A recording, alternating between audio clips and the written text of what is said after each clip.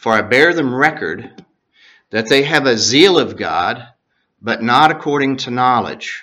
For they, being ignorant of God's righteousness, and going about to establish their own righteousness, having not submitted to the righteousness of God. For Christ is the end of the law for righteousness, or for justification. For Moses writes of the righteousness which is of the law, the man who does those things shall live by them. But the righteousness of faith says this, do not say in your heart, who shall ascend into heaven? That is, to bring Christ down. Or who shall descend into the deep? That is, to bring Christ up again from the dead. But what does it say? The word is near, even in your mouth and in your heart, that is, the word of faith which we proclaim.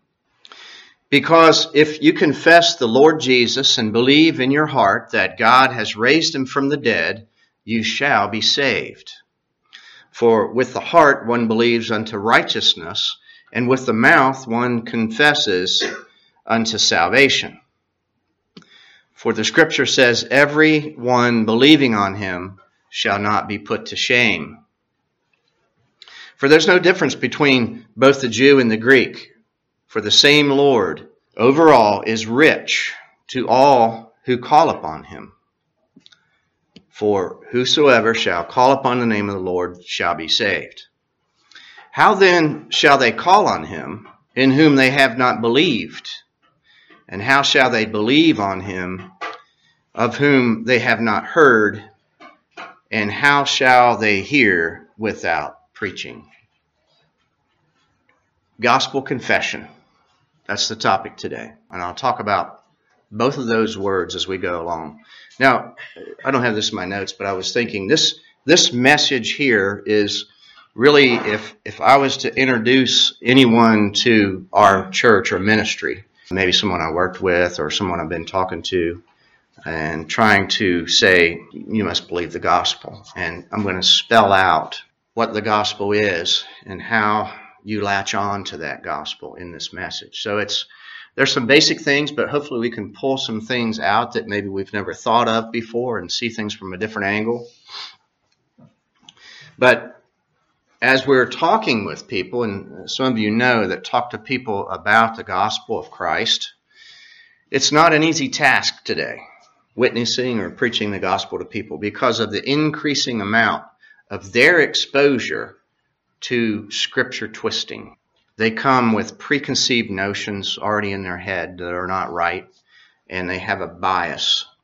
And on top of that, as Rob read in the introductory text in the scripture reading in Ephesians 2, people come into this world spiritually dead. They're already at a handicap to hear this and understand it. They can't unless the Spirit of God does a work in their heart. So there's that natural humanism or natural self-righteousness that's there in place.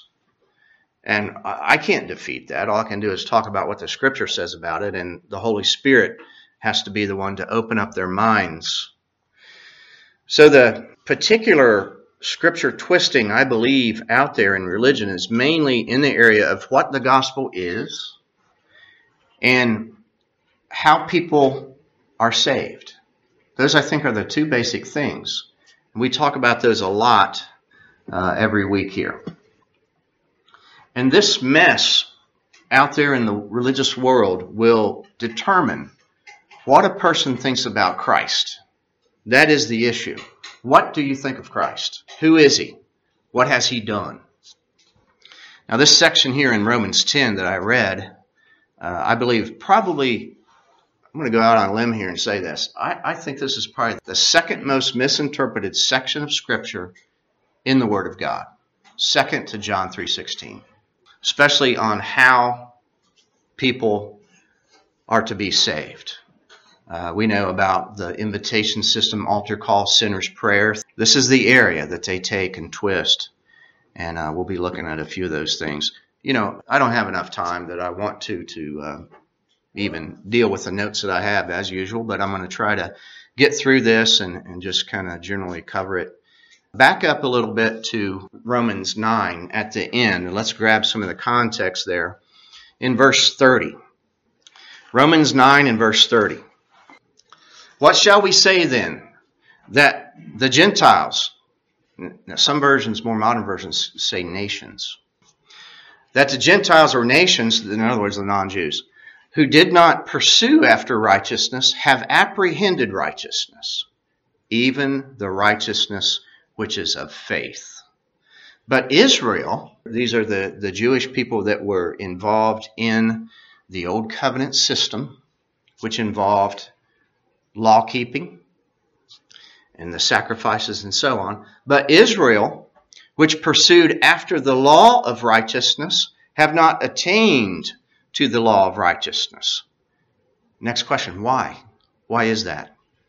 Because they, Israel, they did not seek it by faith, but as it were by the works of the law. Because they stumbled at the stumbling stone. Now my version, I'm reading from the modern King James Version, stumbling stone is capital S. It's talking about a person. It's talking about Christ. He is the stumbling stone. Verse 33, as it is written, and that is in Isaiah 8:14, that's where it's written, behold, I lay in Zion a stumbling stone, and here's the second name for Christ in this verse, rock of offense, and whoever believes on him shall not be ashamed.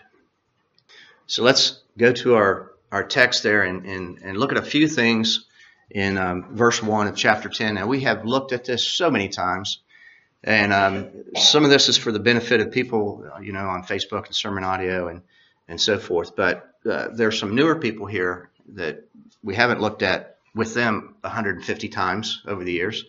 So some of these things here, we need to really remember these things. These are foundational and fundamental. And when you're talking to people, these right here, these principles, truths that are in these verses here, you need to get a hold of and remember them and use them when you're dealing with people concerning the gospel. Verse 1, Paul starts out and he says, brothers, which reminds me that Paul, writing this letter under the inspiration of the Holy Spirit, is writing to believers. He's writing to saints. You can go back when you get time and look at the first few verses. He's talking to people that believe the gospel. He's not talking to anybody else. Somebody asked me the other day about, we believe that God only loves the elect and that Christ only died for the elect. They'll go to verses in letters like this and it says for us and things. And I remind him, it's talking to believers. So let's keep that in mind when he says this. Brothers, my heart's desire and prayer to God for Israel, these religious people. And by the way, Paul came out of this culture. This is the religion he was in before. He was steeped in the teachings of the Old Covenant. He was a genius in that religion. He talked about in Philippians 3 about all those things he was in that religion that he used to be able to brag about, which God gave him grace to repent of at his conversion. His prayer to God for Israel is that they be saved. So right off the bat, whoever he's talking about, these ones that are in this religion, they're not saved. They're not believers. They're not justified. Now, it doesn't mean that they're not elect, chosen before the foundation of the world, because they might be and they have not believed the gospel yet. They're still breathing. Paul's saying, I'm praying for these people, that they would believe, right? So we don't have any right to say you're a non-elect reprobate to a person that is still breathing. Can't do it. These people, these were the ones trying to be righteous by obeying the law. Also note this, that there were some that were in this nation of Israel, that were Jews or Hebrews, however you want to say it, that were believers. Paul himself was. He deals with that in the next chapter. But the vast majority were unbelievers. But according to, I'll just quote this real quick, it's just in the next chapter, Romans 11:5, it said, at that present time there was a remnant of these people who were chosen to salvation. It says, according to the election of grace, a remnant according to the election of grace. A remnant meaning a smaller part of a large piece. So I wanted to clarify those things so, newer people that are maybe listening would know we're not just like blanket statement and covering that without qualifying. Verse 2, I bear them record. Paul says, I'm a witness to this by watching these people. I used to be in it, I know. That they have a zeal of God. They're excited, they have fervor, they have sincerity, they're serious, they're not playing games. They have a zeal of God, but not according to knowledge. We have studied several times in John 17:3 that eternal life is knowing God. They use the name of God here, these people that Paul's talking about. They use the name of God, and then they just do religious things. They're excited about doing religious things, but they don't know God. So they don't have that knowledge that is, we're going to get to it, it's the knowledge of God that's in this gospel. And this is what the next verse is going to tell us. What are they ignorant of? For they, these religious people that are not saved, they being ignorant of, notice this phrase, God's righteousness. As we go through here, we're going to start to see what that phrase means. And they're going about in their activity to establish their own righteousness, of course, which opposes God's righteousness, does not meet the standard of God's righteousness. And notice that they have not submitted themselves to the righteousness of God. There has been no faith towards the righteousness of God. There has been no repentance from their own righteousness that they're going about to establish. God has not by grace given them repentance from that activity of self-righteousness. So they were still in this mindset of, well, sin got us into this thing. I know the answer. Obedience will get us out. That's the natural thinking process. So they were trying to keep the law, all the while being ignorant of the gospel itself. And this phrase, God's righteousness, and later on, the righteousness of God, as mentioned in chapter 1. Let's go there real quick. Chapter 1 of, and we're going to come back. We're going to pretty much stay in Romans. Let's go to Romans 1. Familiar with this in verse 16. I'm going to go back and grab this phrase. God's righteousness or the righteousness of God. We're going to start to talk about and develop what this means and what it's saying in its context. Verse 16 starts out with this idea of being ashamed. Now, we have already read 2 verses that talk about shall not be put to shame. And here Paul, talking to the saints there at the Church of Rome, believers, for I am not ashamed of the gospel of Christ, because it, the gospel, is the power of God unto salvation to everyone who believes. 2 things at least I want. There's more than 2 things I like to deal with, but 2 things I want us to see here. Those that believe the gospel are not ashamed of the gospel. You want to see somebody compromising, somebody that's a false prophet, a false teacher, they're ashamed of the gospel. They're either going to talk against it, they're going to avoid it, they're not going to talk about it. When it comes up, they're going to trim it down, they're going to water it down. It's because they're ashamed of it. And this gospel, when it's preached in its clarity, will bring persecution. There's a promise of that. Secondly, another thing I want us to see is this means that salvation has to do with faith or believing the gospel. There is no other means of salvation than faith. And we know that faith opposes works to attain salvation. And even grace plus works is still just as bad as works by itself. There's no difference. One is more subtle, we know. The false prophets will camouflage grace with works to try to slide those things in. Last week we talked about those words that these foolish teachers use to beguile people, to deceive people. And that's part of it. Grace plus works.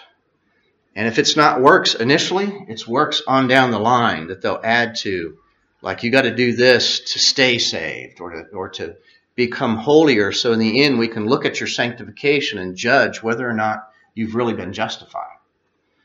That's works plus grace, which is no grace, Scripture says. Romans 11:6 says it's no grace. Verse 17, and here's where we start to get to defining some things.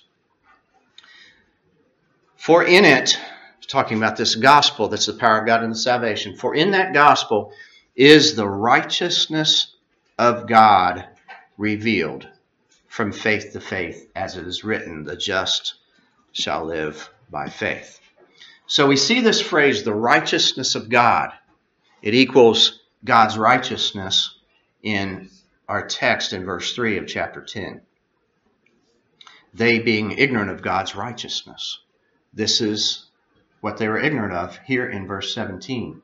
Therein is the righteousness of God revealed.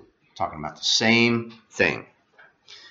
Now, this vital or essential ingredient must be a part of the gospel to qualify as the gospel. Just no getting around it.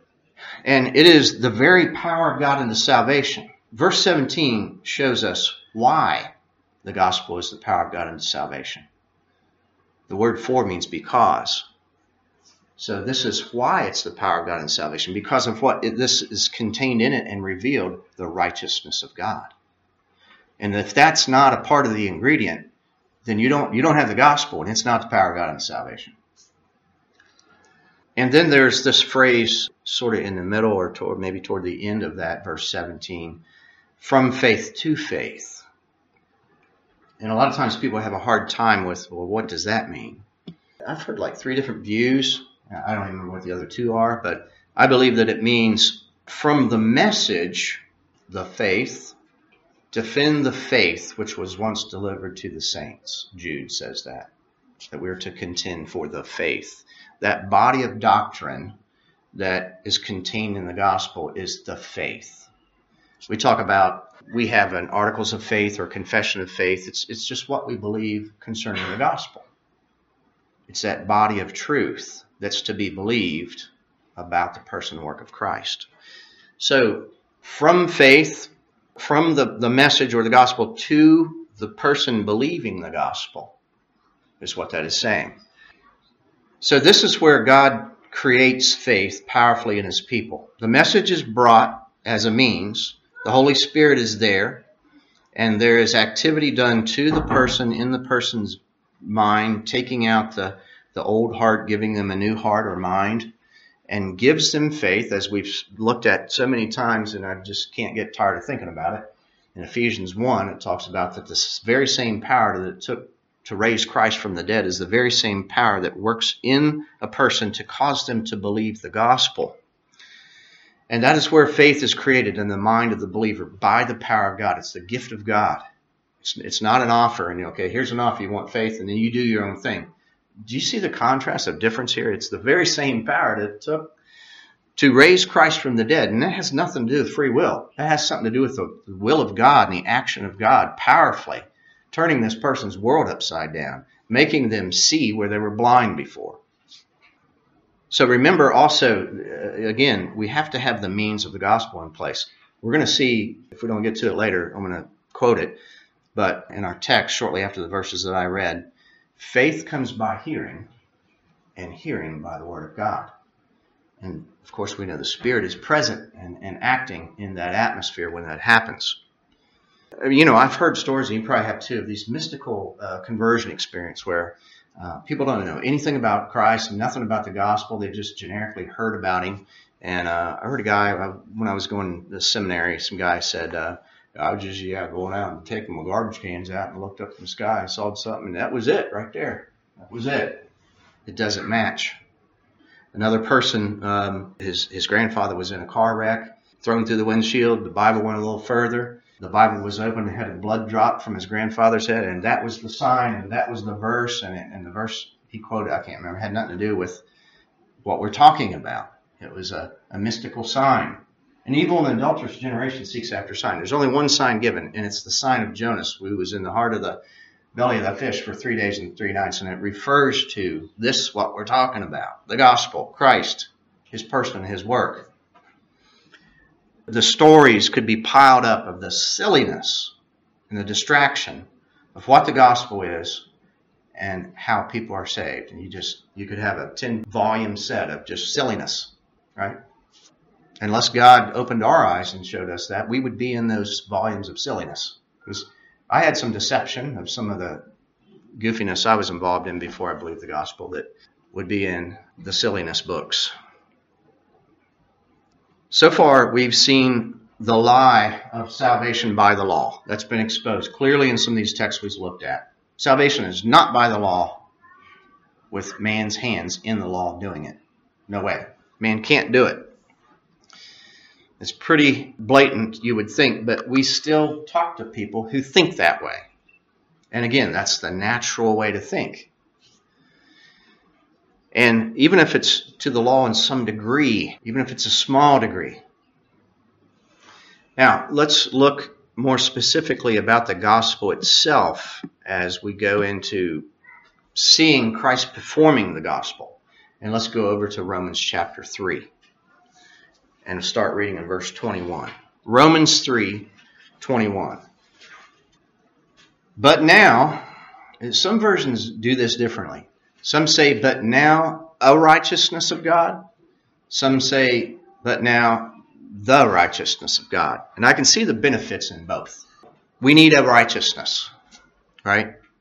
When you say something about a righteousness, that means there are other false righteousnesses that the righteousness competes against and is up against and is the antithesis of, the opposite of. Either way, it's helpful. I think both are helpful. But now the righteousness of God, there's that phrase again, has been revealed. We just read that, right? The righteousness of God is revealed in the gospel. Apart from the law, apart from man's hands on the law, having to do something with the law, being witnessed by the law and the prophets. Paul's here saying even in the gospel was even in the Old Testament. Still, a little remnant believed it, but it was there. It was witnessed in the Old Testament. A righteousness apart from the law, even though the Old Testament talked all about the law. Now, when we say apart from the law, we have to bring back this idea that Christ himself must deal with the law. The law is involved, just not with man. The law is involved with Christ. He was born under it, he kept it, and he satisfied the penalty of it. So you just can't get the law and toss it out and say that has nothing to do with salvation. It does when Christ is dealing with it. Verse 22. Even the righteousness of God, sometimes when that language there is used, even, it's kind of like it's talking about redundancy. It's like, this is the one I'm talking about, even this one. He's already talked about it. He says, even this one here, bringing your attention to this is the one I mean. And he adds to it, the righteousness of God through the faith of Jesus Christ toward all and upon all who believe, for there's no difference. Because all have sinned and come short of the glory of God. That's why there's no difference. All are sinners. And it says that earlier in this chapter, that they're all guilty under the law.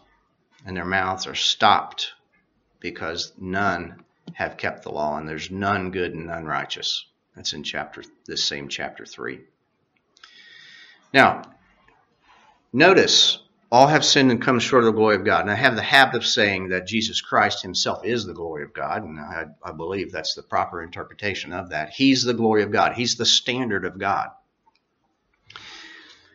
In chapter 5, verse 6, you don't have to turn there. It says, while we were yet sinners, without strength, in due time, Christ died for good people, the ungodly. Christ died for the ungodly.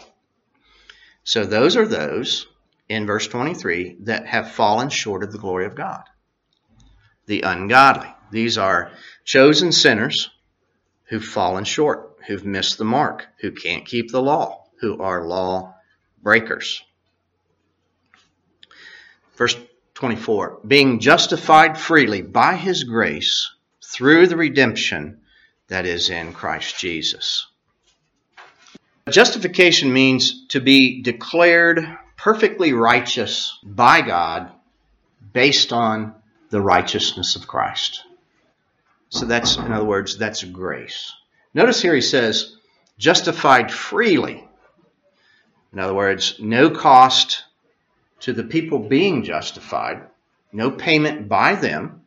The payment comes from Christ. It says through the redemption, it has to do with payment, his blood that is in Christ Jesus. So no cost to the believer, no works, no merit, not even any conditions. What is that payment? We just alluded to it a second ago. We're justified freely. The payment is the merit or the value of the blood of Christ, or in other words, the work of Christ on the cross. It has value to the Father. That's the point. He's qualified to be this one. He does it right. He followed and fulfilled all the conditions, and that complete sacrifice, as we're going to see here in a minute, was satisfactory in payment toward the penalty. Verse 25. Whom God the Father, he set him forth, which God the Father seemingly has done that a lot. He set him forth, and he put Christ out in preeminence in all things.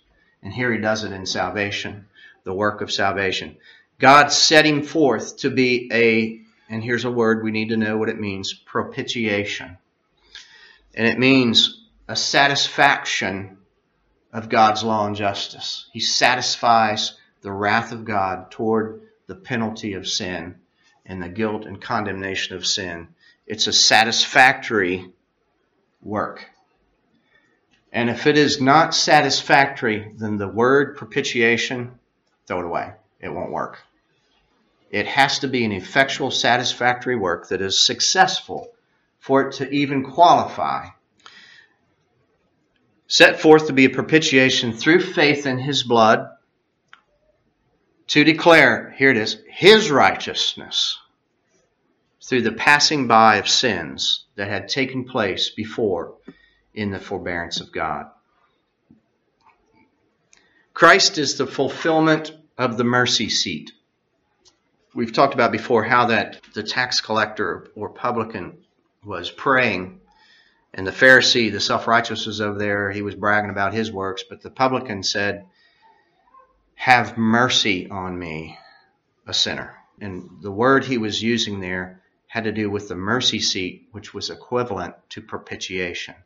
I need a propitiation. I need a satisfactory sacrifice to take care of my sins. This other guy over here said, I got it myself. I'm not like this guy. I don't need that. Right?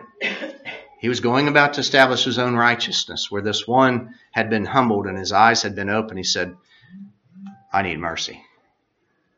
I need mercy. So Christ is the fulfillment of that Old Testament type there, that picture and shadow of the Ark of the Covenant where the angels were and where the blood was sprinkled on the mercy seat. And it typified Christ coming and shedding his blood to effect forgiveness and justification of his people. So he was a satisfying, a suitable sacrifice. He was the lamb without spot or blemish to take away the sin of his people. All those people that were scattered throughout all the world in different generations, different cultures, different races, out of every tongue, kindred, tribe that you can imagine. These are God's people, his sheep, his chosen, his elect. Verse 26, for the display of, again, his righteousness at this time, for him to be just and the justifier of them who believe in Christ.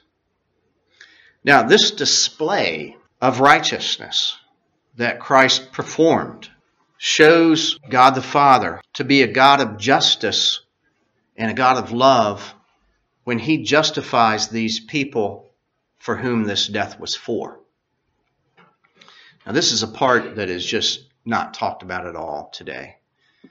because it's this fire escape mentality that where people come down the aisle and repeat a prayer and they're okay and they don't even know anything about the gospel. If anything, they'll look at the cross as something that is a gimme thing. Give it to me. I don't know what happened there, but I just want to get out of hell. Give me that. And I understand all I got to do is come down and do this thing, and I get it, right? Well, and even those that may be religious and self-righteous, they might say, no, we're not saved that way. But after we're saved, we know a little bit about the cross, but after we're saved, we do these other things to prove ourselves and to gain favor and to reach great heights and to be able to say we are personally righteous and personally holy, and we're doing a good job. And like the Pharisee, we're not like those other people. We're not like those people are antinomian. They're against the law. We're not like them. Look down their nose and make that noise. I've seen it. See it every day. So those are the two types that don't get it here. This performance of the righteousness of God by the Lord Jesus Christ was to his Father. It was a sacrifice to his Father primarily. And we get the benefits of it. He was glorifying his Father, and his Father was glorifying him in it. And if you don't understand a sufficient, effectual, particular redemption, you just won't get that. All you'll do is look at the cross and shed a tear for poor Jesus that's trying to do stuff. If you can, he's part A and you're the catalyst that stirs it up and makes it work. He's done all he can do and the rest is up to you. That's the typical religion today. That's blasphemy.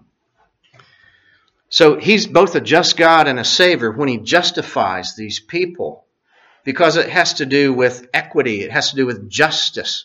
It has to do with fairness in the scales of the balance of law and justice. God doesn't cheat, in other words. He's faithful to his character. Somebody's got to die, and die satisfactory for this sin. And humans can't do it. They can't do like a partial percent and Christ does the rest. Christ has to do it all. We got to keep our hands out of it. He gives us repentance to keep our hands out of it. We can't touch it. We can't offer strange fire on the altar. We have too much respect and reverence for the holiness and the character of God and his justice and righteousness and holiness and faithfulness and majesty and glory and on and on and on. So what had taken place here at the cross, where there was an actual, legal, real transfer of the sin of the elect, of God's chosen sheep. This sin was in the mind of God in his courtroom, was legally, you can't see it with the naked eye. You have to hear the word about it. The gospel says it. There's a transfer of that sin to Christ on Christ's account. And it was so real and effectual that when that took place, that Christ, he now owned it. He became legally condemned and guilty for those sins. The Father did this transfer of this sin to Christ, made him legally guilty and condemned for the sins of somebody else, not his own. He didn't have any sin. And we know that Christ knew that this was to take place ahead of time. Christ, he signed up for this. He voluntarily took this job on. He condescended down from his throne to do this, to do the will of the Father. He knew that this is how that it had to take place. And he was motivated by his love for his people and honoring the Father in this sacrifice. And he took the penalty of those sins, and as those sins were on him, he paid for those sins in full by what? By taking on the wrath of God that was directed toward those sins that offended God's holy character. God is offended at sin. He's of too pure eyes to behold evil and let it slide. He's faithful to his own character. He must punish sin. So as a result of Christ finishing that work of satisfaction, which is propitiation, he finished it, by the way, And we know that because when he was done with it, he said, it's finished. And when that took place, of course, we know he laid down his own life voluntarily. He said, I got the power to lay it down and take it up again. All authority is given unto me, he said, to do this for these people, John 17:2.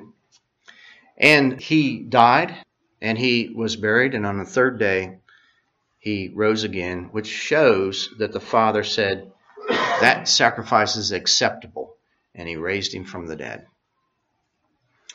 And now he is able to, because of that activity, justify or declare righteous his people with that very righteousness that Christ worked out, brought in, and merited for those people. That satisfactory, meritorious work of that sacrifice.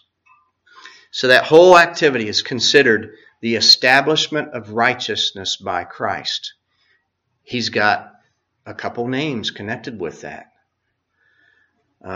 Talks about if we sin, we have an advocate with the Father, Christ Jesus, the righteous. Another name I like a little bit better, that he has given his people that actually we have taken on as his bride. The church is his bride, and we are called what he is called, the Lord our righteousness.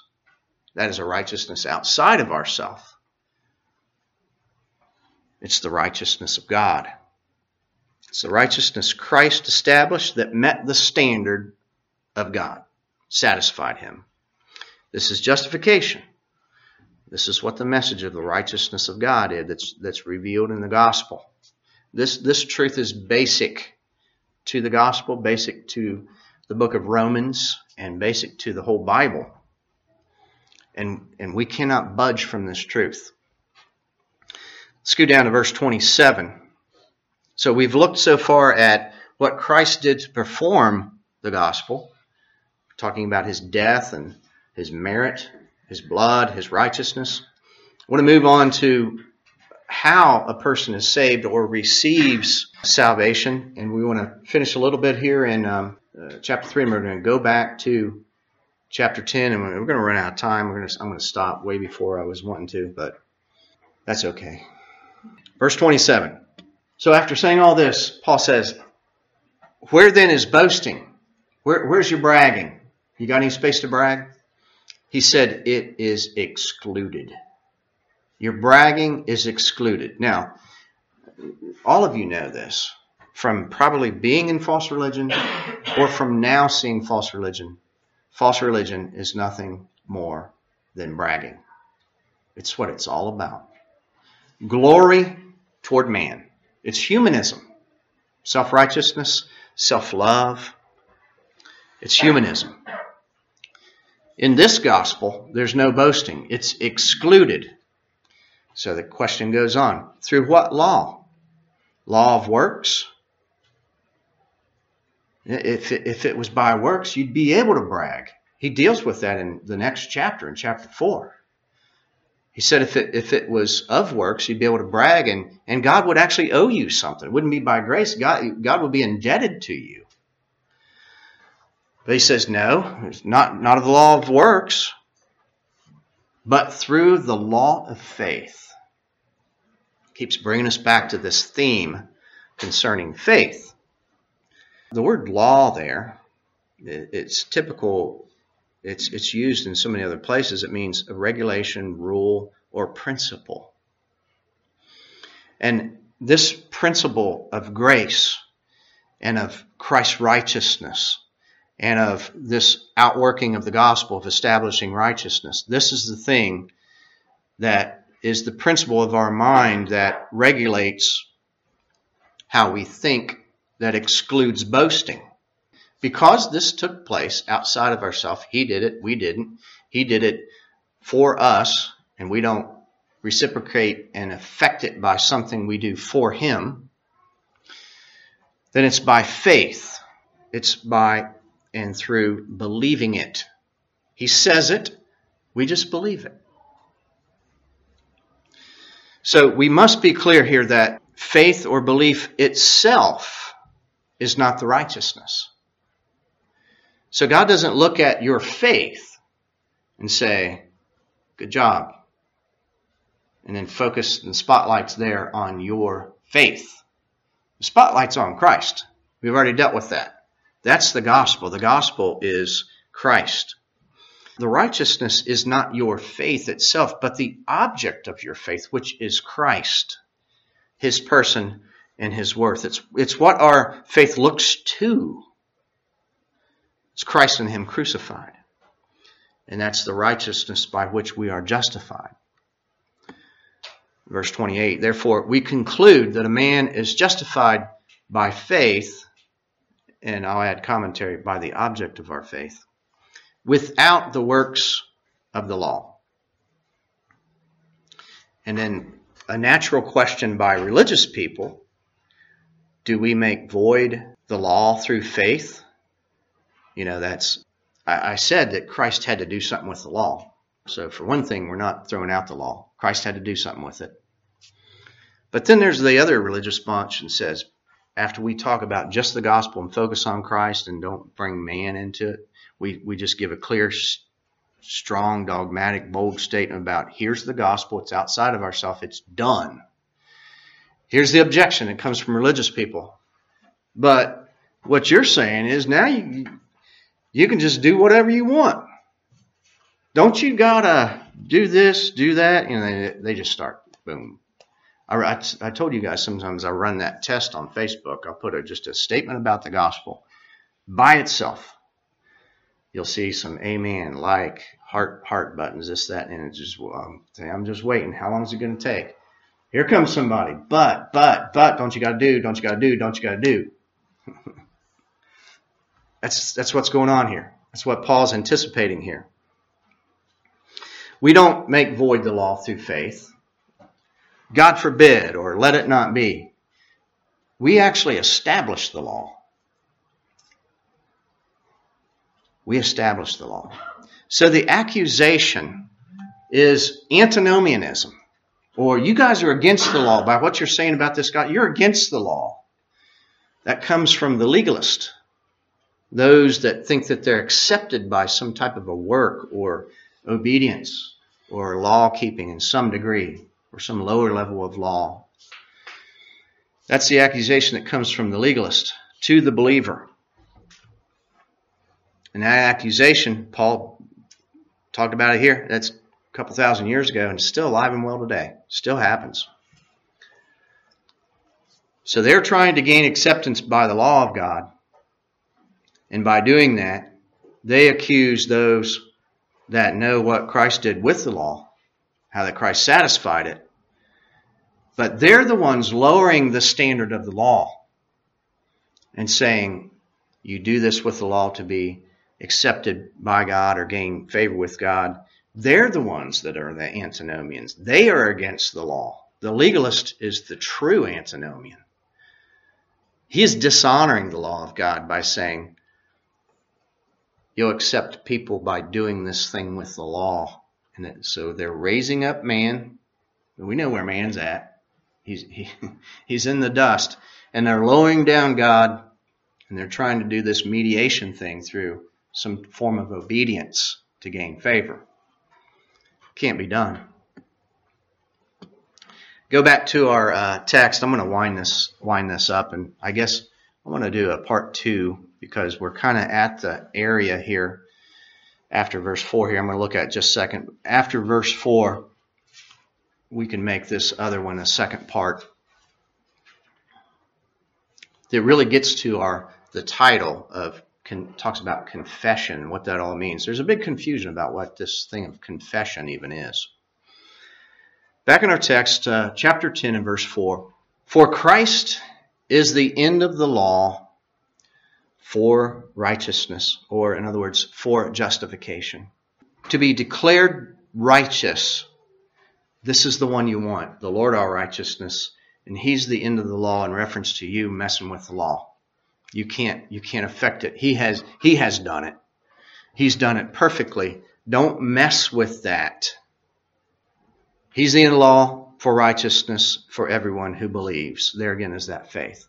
This doesn't speak to unbelievers at all. An unbeliever is still under the law. He's under the curse of the law. I don't care what dispensation we are in. If he's not a believer, he's under the law. He's accountable to the law. After he becomes a believer by grace, not under the law. You're under the dominion of grace, justified, now in a state of perfect righteousness, and sin cannot even be charged to your account anymore. Well, then what do you do after that? I'm going to end with this.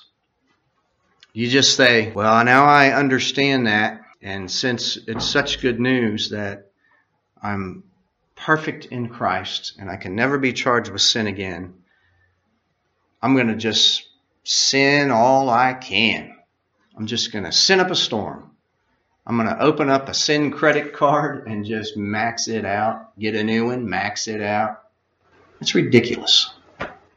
I don't even know anybody that has ever come close to thinking that. But the accusers say that's what we think. I'd like to follow some of those people around that accuse me of that. Stand back about 50 feet and just watch what they do, where they go, what they say. I'm welcoming anybody hang out with me and do that. We'll talk about the gospel and I'll put you to sleep. And you'll see me do some stupid stuff probably in between. Christ died for the ungodly. He died for sinners. And we strive to obey everything he tells us to do, knowing that it has nothing to do with what we've been talking about this morning, and it does not affect this righteousness that was established. That's why it's good news. All right, any questions or comments?